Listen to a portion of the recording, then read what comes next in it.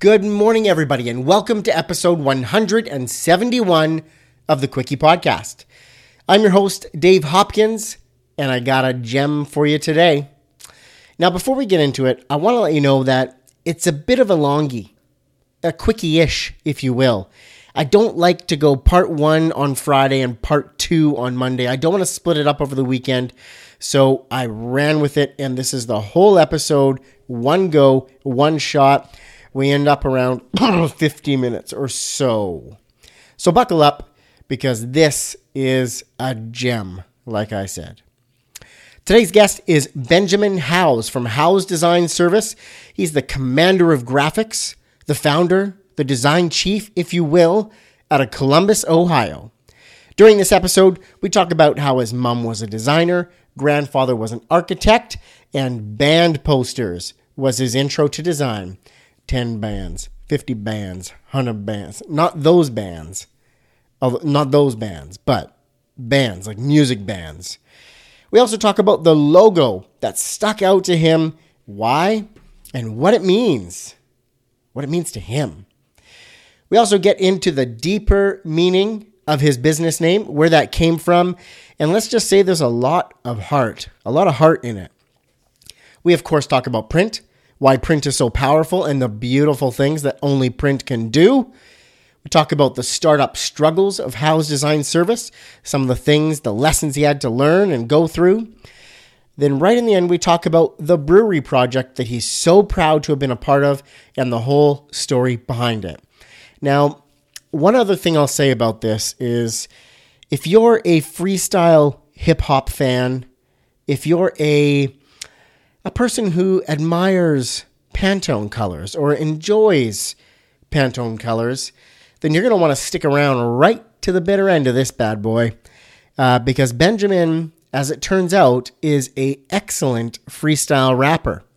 So as soon as I found out, of course, I had to have him throw some bars down. So I gave him a little boots and cats in the end. And yeah, he freestyle raps about Pantones. Just saying.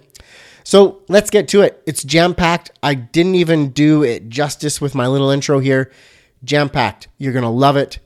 Don't go away. Listen to the whole thing. Let's get to it. Ladies and gentlemen, my guest, Benjamin Howes. Here we go.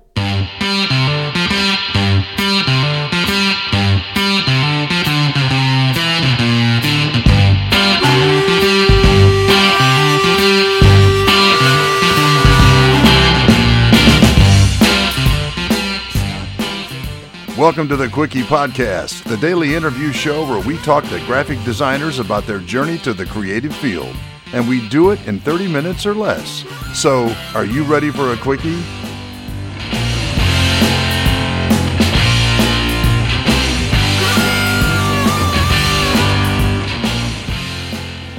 Good morning, Ben. How are you? Better than I deserve, Dave. How are you? Perfect. I love that answer, and I'm going to have to echo the same thing. I'm doing better than I deserve.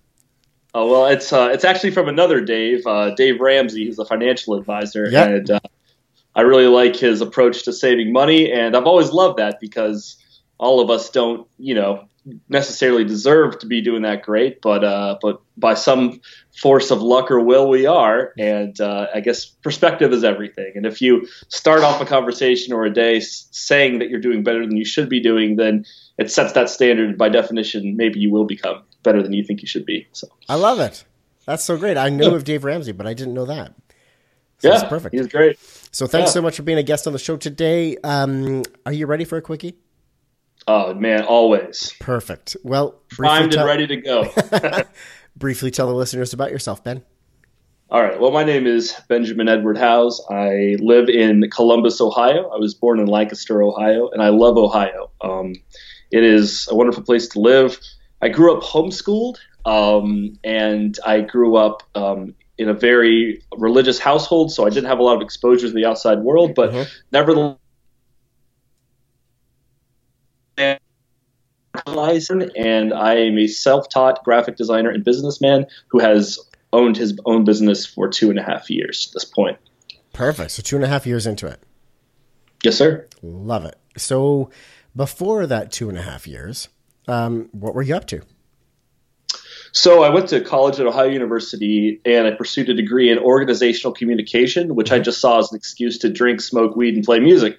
And so I was in a fraternity and played bass in a band. And during that time, I learned how to do graphic design because I wanted to make posters for the band. Got it. And I just taught myself a lot and got a job in Dublin, Ohio, which is just north of Columbus, working for a software company for a couple of years. And then I took a job as a lead designer and environmental producer at a mega church in Lewis Center, Ohio.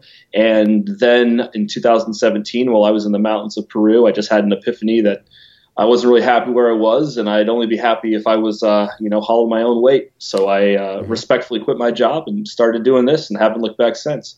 Awesome. So 2 questions came out of that. One, what is a mega church? How is a church defined as a mega church?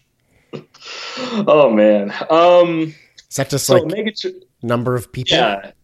I mean, just think about a mega mart. Like it's the Walmart of churches. It's got tons of people. It's a big open space. Unfortunately, I think it loses some of the transcendent nature you would find in a traditional church, but it's more of a corporate organization as opposed to a transcendent experience, really. Got it. Okay.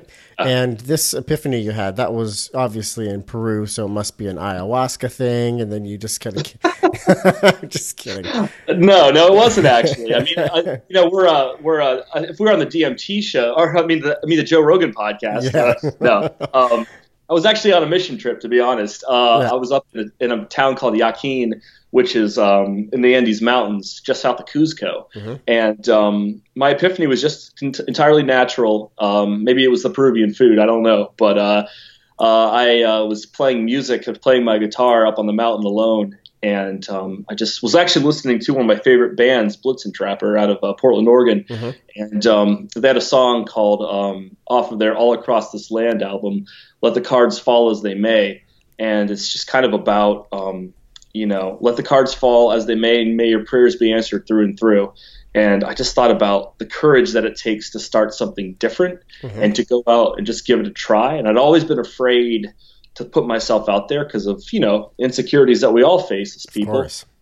But I just decided to burn the ships and go forward. And Awesome. That's so cool. I'm glad you did. Yeah, me too. So I want to go back a little bit further than that, Ben, and I want to get into your childhood. I want to ask you what that was like, and do you feel that you had a creative childhood that sort of steered you in this direction? You touched on it a little bit, that it was a very religious childhood, but how did you come about this graphic design thing, and what flicked your switch for that? Great question. Well, I kind of came across it genetically. My grandfather was an architect in Columbus and grew up in the Mad Men era. And his house, when I was a kid, we grew up pretty rural. There were 4 of us. My dad was the only income provider. He worked for the state of Ohio as a naturalist and a park manager. But prior to us being born, my mom was actually a graphic designer who worked for the Anchor Hawking Glass Corporation. Okay. She did packaging design, and she studied fashion illustration and design. And my grandfather was, I would go to his house, and our house was just kind of, we did whatever we could to get by. My dad worked really hard, and there wasn't a lot to go around because there was 6 mouths to feed total. And but I go to Columbus to visit my grandfather's house, and he had like a Picasso print in his house, and he was one of those kind of guys that. So he had an actual Picasso print that was signed and numbered by Picasso. Jeez. And he looked at it and he thought it wasn't complete as it was. It was the one of Don Quixote, and there's the sun in the background. So my grandfather took gouache and colored the sun in yellow because he thought that made it better. Completely devalued and got rid of any value of that print. But my grandfather didn't care because in his mind, that's what the picture needed. And I've always loved that story. And he was one of the most inspirational people I've ever met. He was his own man. He did his own thing. He didn't care what people thought of him. And he traveled on a bus from California to Ohio, got robbed of the $30 he had in his pocket. And so all he had was the clothes on his back, and he had an abusive father, an alcoholic. And then he came to Barberton, Ohio. And from there, he went from having nothing to dying a millionaire multiple times over. And I'm just so inspired by his legacy. And as a kid, In terms of creative outlet, a couple things. My mom was a good artist, but she wasn't necessarily the best teacher, which was actually a wonderful thing because it gave me a lot of time to learn on my own. And so I was such a rambunctious child that I had to actually take an afternoon nap until I was 9 years old. And what I did, I would draw this cartoon called Bird Brain, and it was about this bird that like skateboarded on a cloud and flew around the sky, and it just really taught me to be creative from a young age. And I also lived on about 60 acres of woods, so I'd go out in the woods and just, Lord of the Rings, play that, pretend that, Civil War, my buddies and I would fight the Civil War, King Arthur. I really didn't have a lot of friends because we were pretty isolationist because of religious reasons, but I learned how to make friends with myself, and I learned how to create my own world. And looking back, that was probably the greatest thing that could have happened to me, because that's what an artist has to do all the time, create a vision and then implement it in reality. Very true. So that grandfather, so your mom was a designer, and your grandfather, he was sort of the ad executive, and he was in that Madman era. Is that the? He was an architect. So, got it. Yeah. So, but he was very much in that era. Like his house was full of, in fact, that glass table behind me and the couch, you can't really see it, but there's a couch over there. Those are from my grandfather's collection, as well as the rug that he got in Istanbul, which is on my floor. And the desk that I'm actually sitting at right now, my grandfather stole from the Ohio State University and used it as his work desk and his drafting table. And so I honor his legacy by bringing it into my home, and everything I make is on his desk. And in a way, it's a tribute to him. That's incredible. Very cool story, Ben. Yeah, so I'm curious now as to what stands out as the most influential design of your life so far then. Well, yeah. Go ahead. Did you have something else to say? Or? No, I mean, I basically just what's something that you saw that has just stuck with you? Well, from a young age, it was two things. The McDonald's logo, weird enough as that was. I was born in a town that was pretty small, and we didn't really get to go out to eat often. And every time I go into town, I would see the McDonald's logo, and it symbolized something to me. It's like there's something about that that's cool. Like there's an experience. I mean, I don't think that anymore, but as a kid, I'm like, there's Happy Meals there. There's a playpen there. There's all this fun stuff. Yeah. And every time we travel or go on vacation, whenever I would see the McDonald's logo, I knew that symbolized an experience that I could have that was similar to the one that I had in my hometown. Yeah. So I think from a really young age, I really recognized, because that's one of the first things that I remember seeing was just being mystified by this M that was yellow. Like, what does it mean? Why does it look like that? Like, why does this building have this M? And why is this M in every town that I go to? And then I started to realize that it was an ambassador for an experience. So that's number one. And number two, an influential design was the Chessie System train logo, which is a circle, and it had a cat in it. When I was a little kid, it was like a cat in a negative space. I was a huge fan of trains, and I don't know why, I just loved them. And so my parents found me this old Chessie System sign, and I had it in my room. And when I was in my bunk bed, I would just stare at it. I'm like, this is so cool. I'm like, it's not an illustration, a lifelike illustration of this cat. It's a circle that has something cut out, but I can tell that that's a cat. And that just fascinated me as a child. And, I didn't have the confidence or the foresight back then to think that I'd ever be able to do something similar, but now I have. Very cool. And do you still have that sign? No, I think it's in my parents' house, maybe. I'd have to ask them. That's a good question. Time to get that up on the wall, son. Yes, sir. It's the cornerstone of my creative house. Yeah. For sure. Exactly. Ben, so I want to know now, who are some of the designers and the brands that you look up to and closely follow? And is there a theme or something about them that you like, or what about them do you like? Yeah.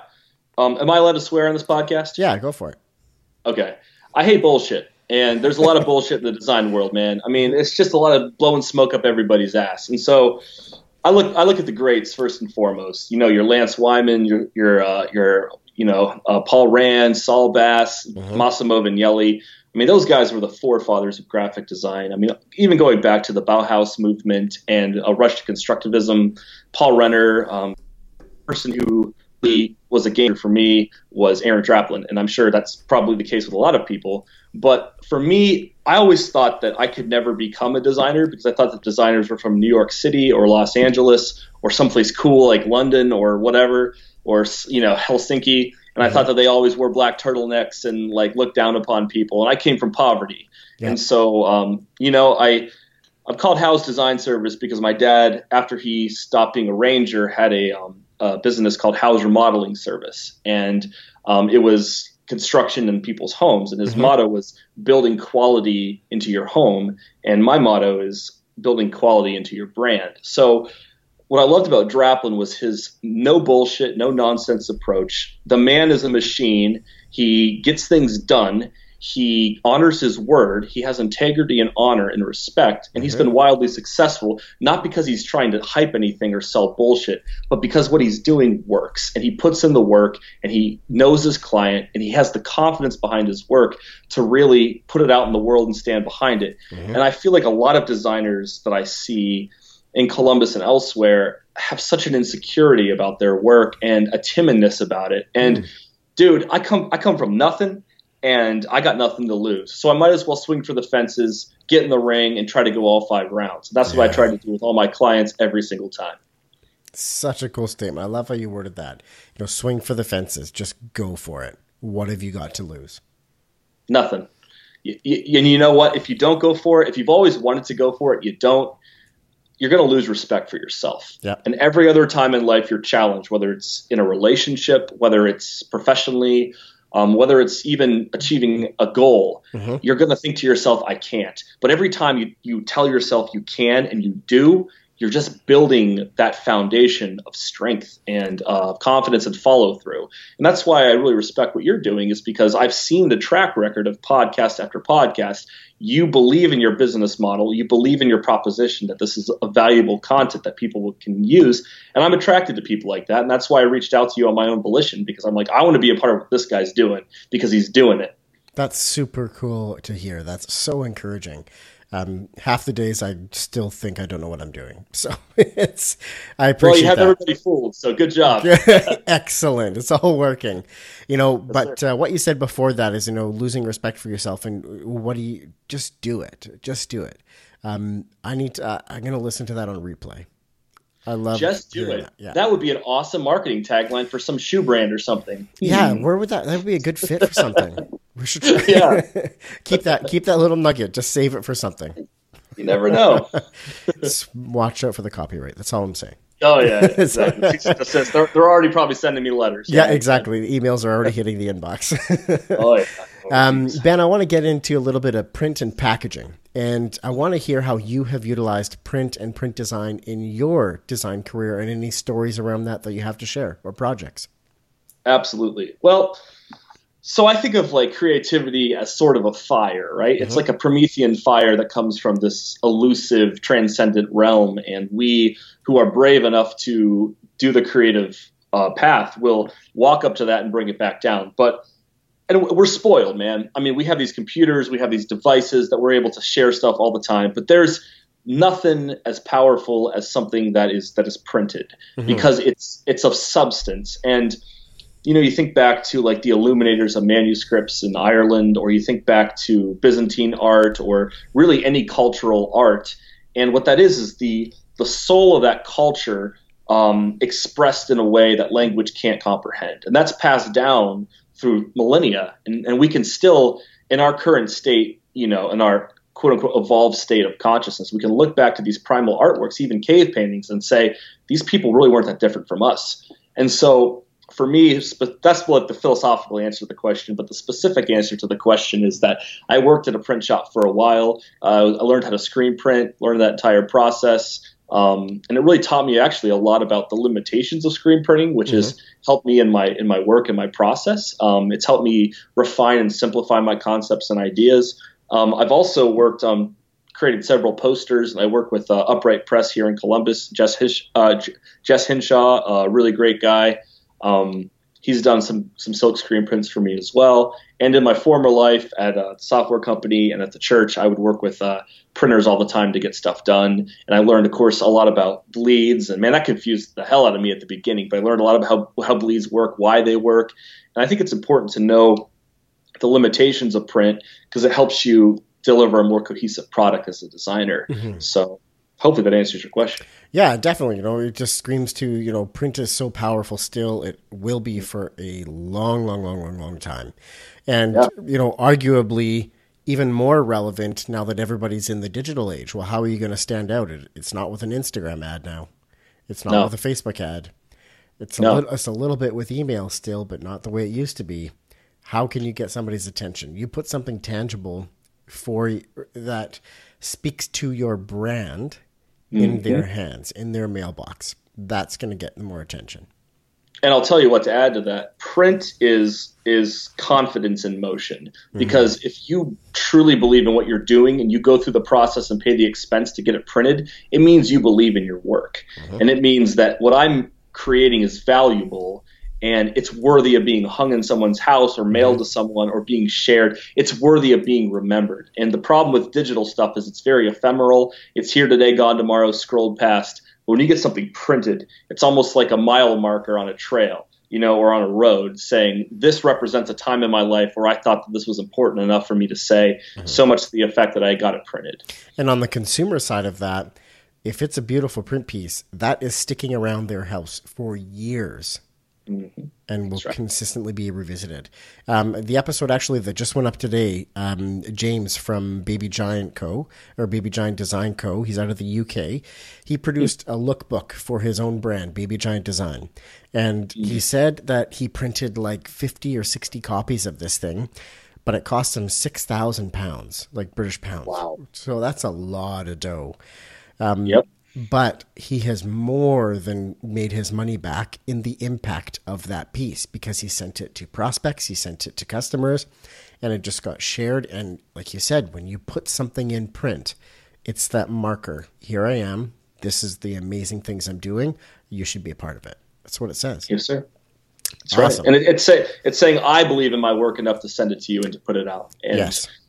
Confidence is it's easy to it's easy to project, but it's hard to actually own. Yes. And the only way that you own confidence is by challenging yourself, putting yourself up to scrutiny and saying, despite what anybody says, I believe my work is worthy enough to be shared and to be observed and to be cherished in someone's home. And I think that's a game changer.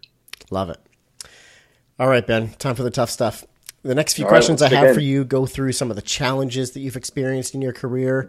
And I want to pull the lessons out of that and the stories out of that and share that with the listeners. So what has been the most challenging time in your design career so far? Why was it challenging and how did you get through it? Wow. Okay. I would say the most challenging was when I first started. So, I grew up not really being self-assured. I've had to work for everything. Mindset, I work out at the gym, like my business, my wife, like I just celebrated 5 years of marriage with. I mean, everything in life that's worthwhile. Thank you. Here's another 50, or more. But everything in life of value requires work and sacrifice. There is something that is easily given is not appreciated and not earned. You have to earn what you do in life, And so when I was 18, I was just kind of a shithead, really, and I had to learn these lessons. And I had some buddies, and so there's a place next to Lancaster called Rock Mill, and what it is it's this old grist mill that's beside this cliff, and you jump off the cliff. It's kind of a rite of passage. You jump off the cliff into this 60-foot pool of water, and my friends brought me there, and my other friends had done it before, and they jumped off, and they're like, "We're not going to leave until you jump off this cliff."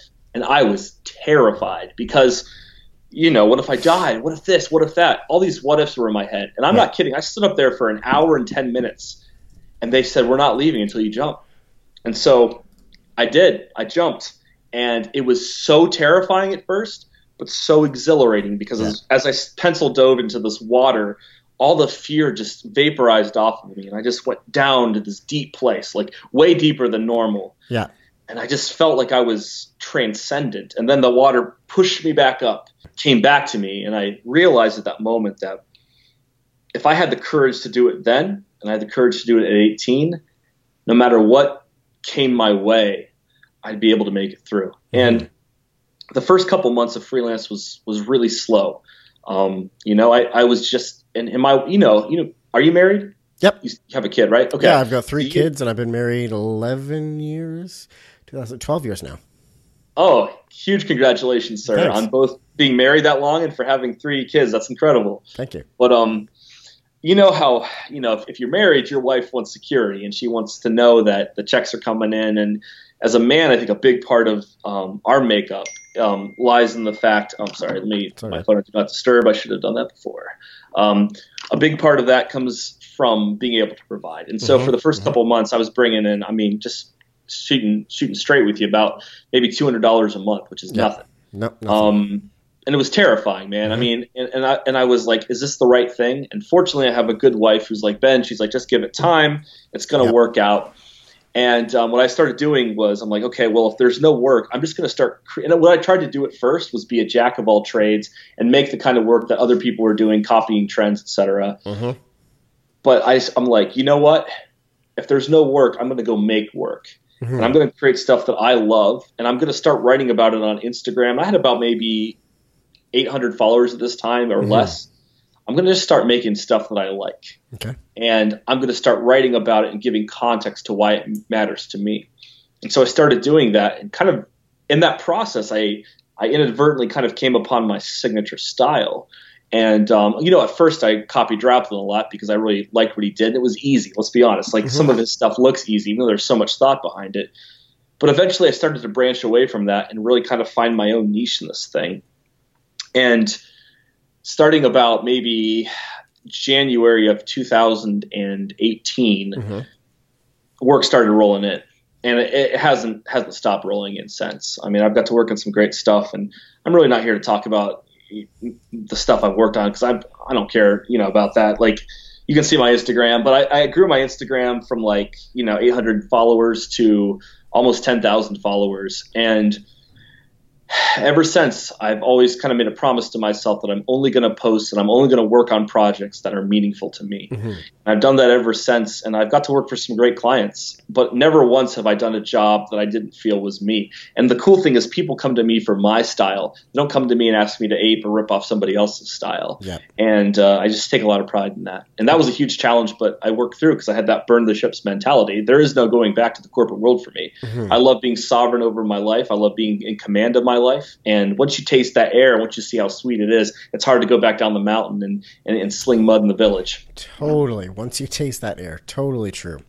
I loved how you explained that, when you first make that cut to freelance, you go, I'm going to do my style, my thing, my way, and that's how I'm going to do it. And then a couple of months where you're only a couple $100, like, okay, no, I'll do whatever it takes. I'll do whatever I can do to make some money.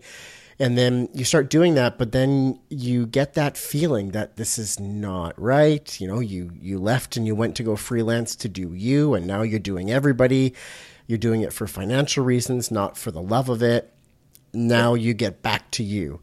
It's that curve, that, the classic bell curve in the journey, right? So I loved how you explained that. I want to get a little bit more specific now with the next question. I want to hear about a specific design or a specific project that you were a part of that didn't go well or bring the desired result. What was that like? How did that feel? Take us to that story. Yeah, I have a great example of this, and a professional failure of mine that I'm not ashamed of or not afraid to talk about. Part of the journey. Oh, yeah. And taught me a lot about my own character, too. It was back last year, 2018. I had been approached by CSCA, which is the Columbus Society of Communicating Arts, and they do this Pinewood Derby every year. And it's really fun, like a Boy Scout Derby. And they wanted me, because I kind of have a 70s aesthetic and psychedelic quality to some of my work, and they wanted that to be the theme. And so I was approached by the president of that organization, and she asked me to spearhead the project and lead it, and I said I would. Well, I didn't realize how much work it would be. And instead of committing to what I said I would do and giving my all into it, throwing my whole back into it, I had a team. I worked with a guy who actually I have a lot of respect for. He actually shouldered a lot of the work. I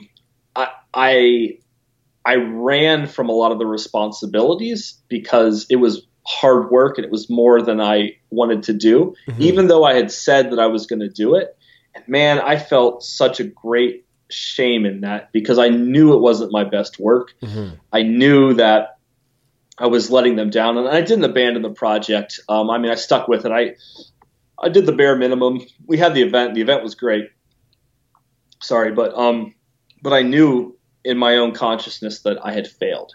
I had failed to lead. I didn't have leadership. I made a lot of excuses. I said I was busy, the classic bastard of excuses. And I didn't commit to what I committed to do.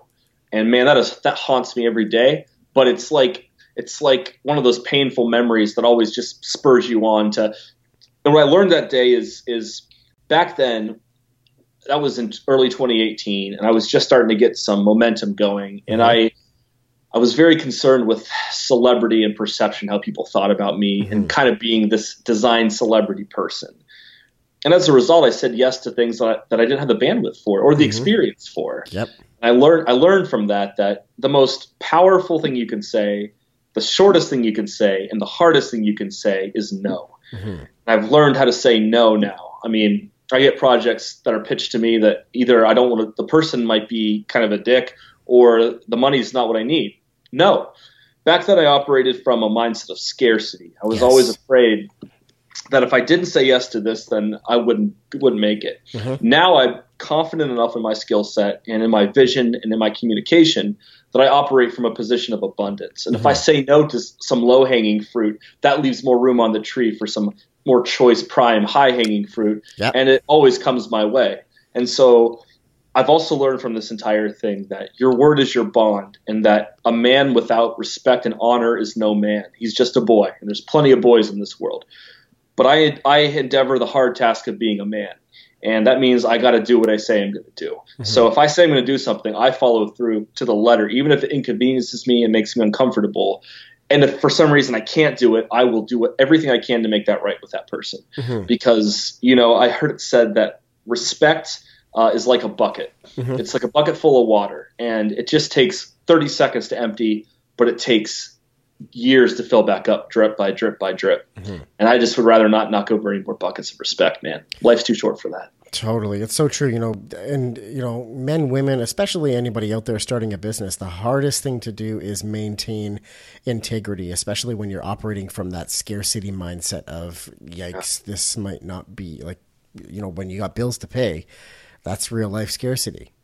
Right? Yeah. So it's a huge challenge to be able to say no, to have the confidence and the integrity to say no to things that you, like you said, you may not have the bandwidth for, the proper skill set for, and that sort of thing, right? Sort of, it's like the saying, stay in your lane, but I don't like that saying too much because everybody needs to explore a little bit, but indeed, yeah, similar things. So Ben, what is something you're struggling with in your design career right now? I would say the number one thing I'm struggling with is scalability. My business is growing at a slow but steady rate. I'm getting, as I execute work for my clients, I'm getting repeat clients, and then I'm also getting new clients. And cool. I think you'll know, if you have your own business, I'm sure anyone can empathize with this, that when you own your own business, you have to wear tons of hats. Yes. I mean, I believe in maintaining autonomy over my business. So I touch every aspect of it because it's my reputation on the line, and I can't afford to sully that. So I do everything from emails to invoicing to accounting to obviously design to communication and brand development. I do copywriting. I do it all because it has to be done. And the biggest problem I have is that I feel like I'm in the weeds so often with stuff, with correspondence, with replies, with revisions, with estimates, that it's hard for me to get in that flow state. But what I'm trying to work on is not let that be a hindrance or an excuse to me. I'm trying to think of ways to hack my time to use that to my advantage. Like, how do I be more productive? Like, how can I use this challenge as a leverage to help me get to this next tier in my professional career? And I think it's been good. I mean, I think challenge and hardship and frustration, if you allow it to teach you, is some of the best instructors that you'll ever have. Yes. And so I'm figuring out ways to do that. For example, my wife is actually a project manager, so for her job, and I'm asking her for help, her insight. I'm optimizing my calendar better. I'm using Asana to organize my workflow, my projects, just trying to remove as much friction as possible from the low-hanging like weeds kind of stuff, so I can devote more time to the actual work, inspirational work. So one thing, I don't know if you've explored this at all, that has helped me because, working full-time in an industry that I love and wanting to do a podcast where I publish interviews 5 days a week, and I have very ambitious goals for 2020.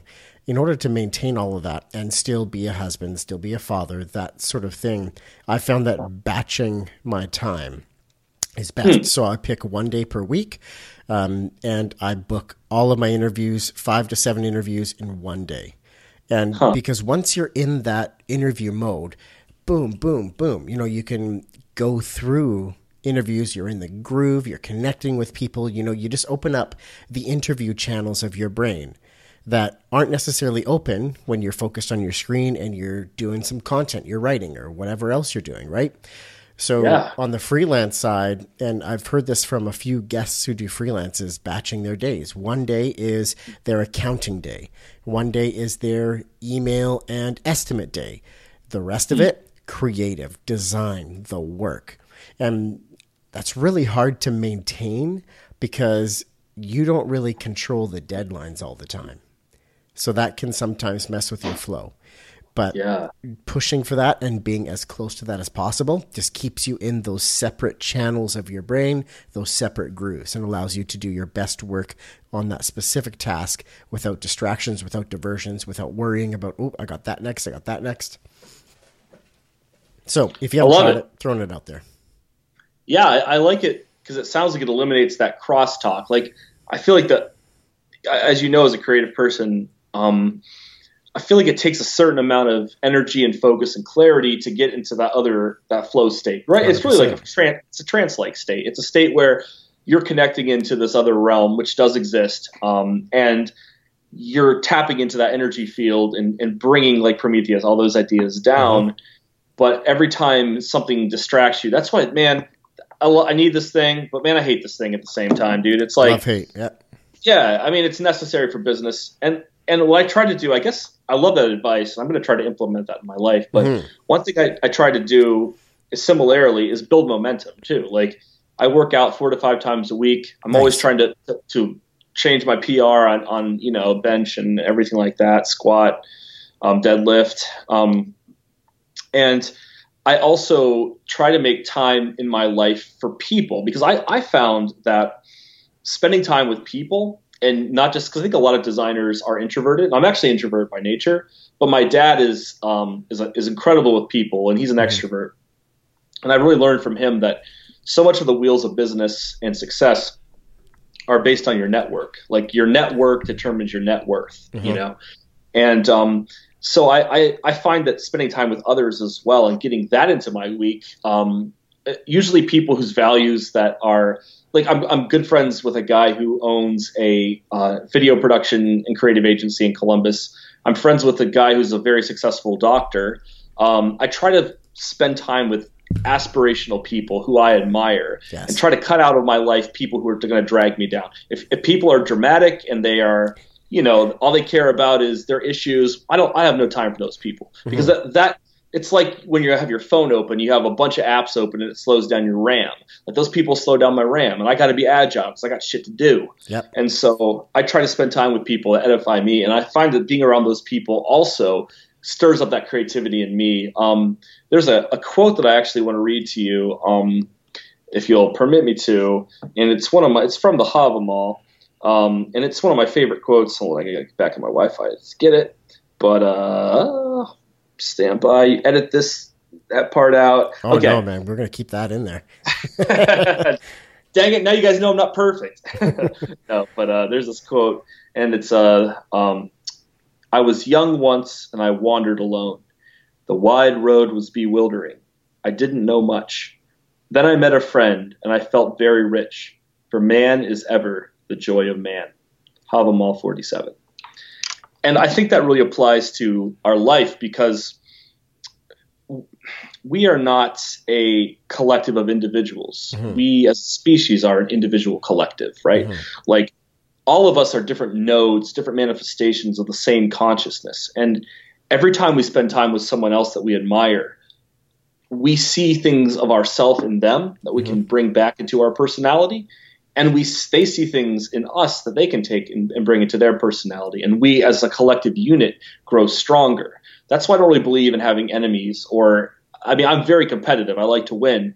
But if I beat someone in a competition, I'm not going to trash talk them. I'm going to try to help them back up and help them be better equipped to beat me next time, because the goal is mutual survival. And the way the world is right now is just pathetic, because you have people always yelling about how right they are, but not backing it up with their actions. Or, not everybody, but a lot of people, especially younger people. Everybody's got a voice, but if everyone's screaming at once, nothing is being heard. And I'm a firm believer that right action and integrity and respect, someone who's got those things doesn't even need to talk, because they carry the mantle of the consciousness of the species with them. And that causes things to shift and change inside of this temporal realm. Definitely. So, Ben, I'm going to turn this bus around for you, man. I've been grilling you on the tough stuff. I now want to hear about a project that you've been a part of that you are the most proud of, the one that just makes your heart sing. Wow. Let me think about that for a second. There's a lot of them that I'm the most proud of. I know exactly what it is. In fact, I have an example right here. Perfect. This can of beer. Yes. So I'm proud of this because it's brewed in my hometown. And I grew up in Lancaster, Ohio, which was founded by the Germans in 1803. And a bunch of hardworking folk, good people.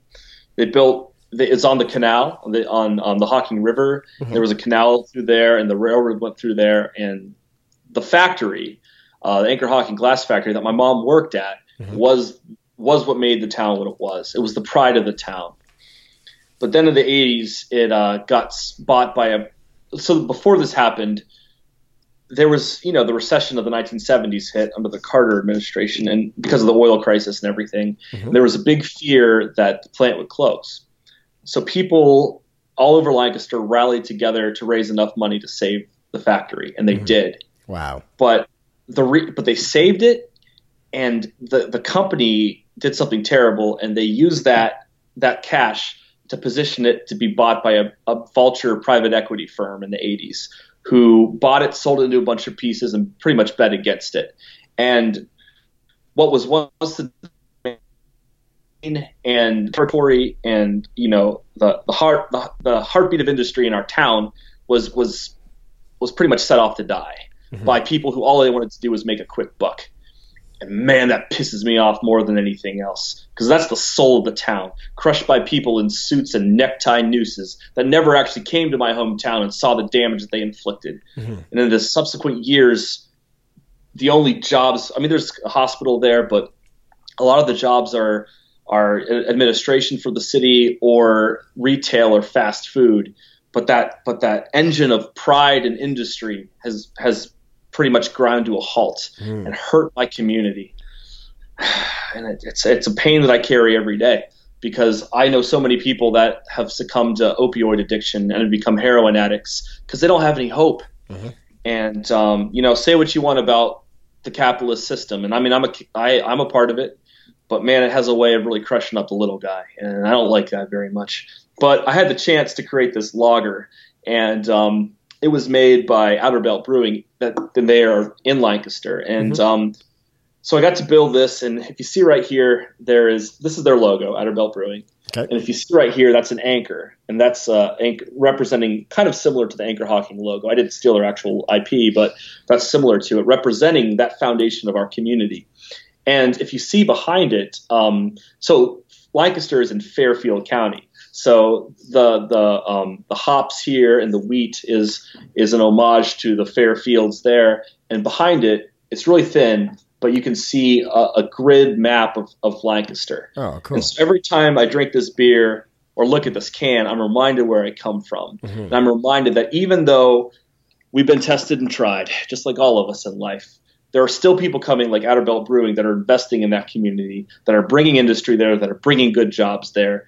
And the spirit of the working class will not be broken because we're a proud people and we stand up for our right to exist and to have a good life. So I think that's the thing I'm most proud of. I love it. And I love the story behind it. And I love how you paid homage to, all of those pieces in that label design. So well done, Ben. Thank you. It's a good beer too. If you ever get your hands on it, it's one of the best damn lagers I've ever had.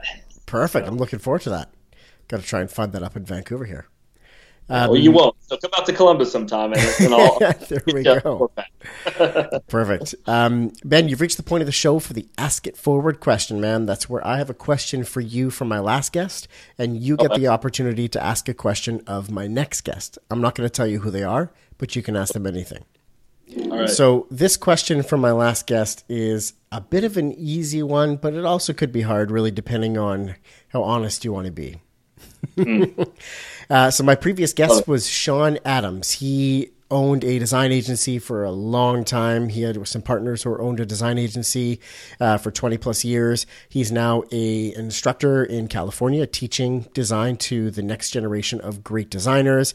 He's been in the game a long while. His agency actually was behind designing the Nickelodeon logo.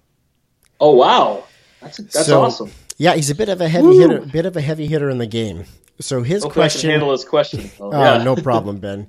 His question is, what is something embarrassing that people don't know about you? Oh my gosh. Oh gosh. Okay. I got an answer for that. All embarrassing. Right. I'm not really embarrassed about much, man. I mean, I try to live a life that I can just put my whole weight behind, and I don't really have that many secrets, man. I mean, but there is one thing that embarrasses me, but seems to delight a lot of people when they find out I can do it. I'm actually a very good freestyle rapper. Really? Mm-hmm. Okay. Don't test me. No. Ben. I'm going to give you some boots and cats here, and I want you to throw down something. We're going to have a lag though, right? Is it immediate over Skype? Yeah, I think it should be all right. All right, I'll do it. What do you want me to rap about? Pantones. Pantone colors. Oh man, okay. I don't know that much about Pantone colors, but I'll do my best. Okay, I'm not very good at the boots and cats. Love it. Wait, is that right? Is that right? Yeah, man. As long as it's in 4/4 time, I can handle it. All right, here we go. When I got my homies on the phone, you know that we be representing Pantones. They got a lot of colors, CMYK. They help your prints come out okay. Yeah, if you avoid them with RGB, your print's not going to have good destiny. So do your best to know the rest. When it comes to Pantone, you pass the test. Word. Oh, my God. Ben, that's amazing. Okay, well done. Well, he successfully embarrassed me, so I think I'm a little red in the face now. Success. I love it. That's awesome. But I don't back down from a challenge, so I had to do it. All right, I'm going to implement the old slow clap in the editing here. This is Ben, what is the question you would like me to ask the next guest? Well, I don't want to embarrass my next guest, or your next guest. So I would say, I don't. I would say, next guest, what is the best piece of advice in any arena of life, whether it's design, business, relationships, etc., because they're all intrinsically linked, that you would give your 18-year-old self? Love it. Ben, I'm going to ask that question of my next guest. Do it. You've reached the end of the show, man. Thank you so much for your time and being on the Quickie podcast today. I really appreciate it. We both survived. We're both still here. We somehow both made it through. Awesome. Thank you so much for your time, man. I really appreciate it. Hey, I just want to say one final thing. I really appreciate what you do. This is really important to get, because like I said, we are a collective of individuals. What you're doing is creating the lore of this time and era in graphic design. And with the permanency of podcasting, people might listen to this, because I listen to the old designers. I'm not saying that I'm a great designer, but like Rand and Saul Bass and these guys, I find their old videos on YouTube and listen to those for inspiration. And what you're doing is you're creating an aggregate of all this great content that not only influences people now, but will influence people for decades and maybe even millennia to come. And I think that's very noble work, and I honor you for it. So thank you for doing what you do. Thank you so much, Ben. It means a lot to me. It really does. And I hope in 10 years' time, somebody stumbles across this interview and goes, damn, this was Ben just before he hit it big, just before he was worldwide, just before. Yeah, man. By then, my rap singles will be going up the charts. That's true. So creating true. the Old Town roads of the future. Yeah, there'll be pictures of you and Kanye hanging out together or something. I can't stand that guy, dude. There's no way. We'll pick somebody else. Kendrick Lamar. Me and Kendrick can kick it. That guy's tight. Sir Mix-a-Lot, maybe? Maybe he's still... Okay, maybe just for the irony, yeah. There you go. Boots and cats and boots and cats and boots and cats and boots and cats. I gotta practice that. That was not great on my part. On his part, it was great. On my part, it was not so great. Thank you so much for listening and for sticking around for this long episode. I know I went past it, but I'm sure you will understand why and appreciate it. So thank you again. And if you are loving what you're hearing on the Quickie podcast, please head over to the podcast app on Apple or iTunes or Spotify, wherever you are listening, and leave a rating or a review for the podcast. Rating and a review if you're feeling like in the giving spirit. And it just helps more people find the show, helps more guests find the show, and it just brings more stories to you. So thank you again for your time. It's Friday, so have a swell weekend. See you later. Bye.